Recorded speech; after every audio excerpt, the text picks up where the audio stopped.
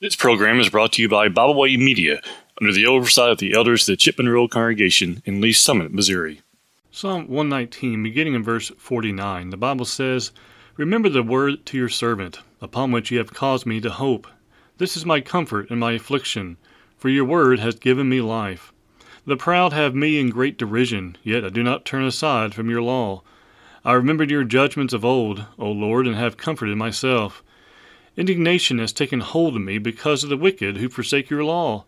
Your statutes have been my songs in the house of my pilgrimage. I remember your name in the night, O Lord, and I keep your law. This has become mine because I kept your precepts."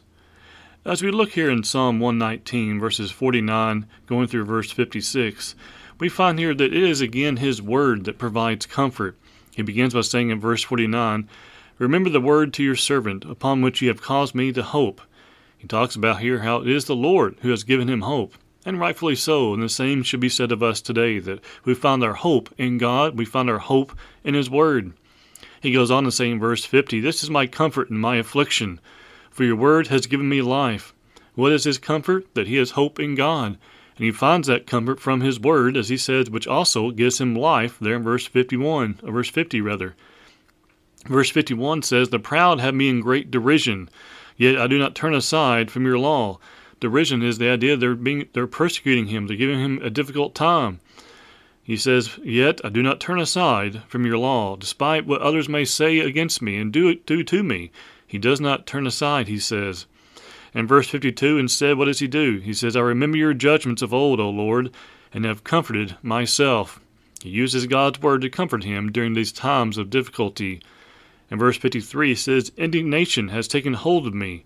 Indignation is anger, wrath, right? And he tells us why. Because of the wicked. Now notice here he says, because of the wicked who forsake your law. He is upset, he is angry because of those who refuse to follow after God's word. Verse 54, he says, "Your statutes have been my songs in the house of my pilgrimage." He sings of God's law. It is what gives his heart reason to sing, reason to be joyous. And we find in verse 55, "I remember your name in the night, O Lord, and I keep your law."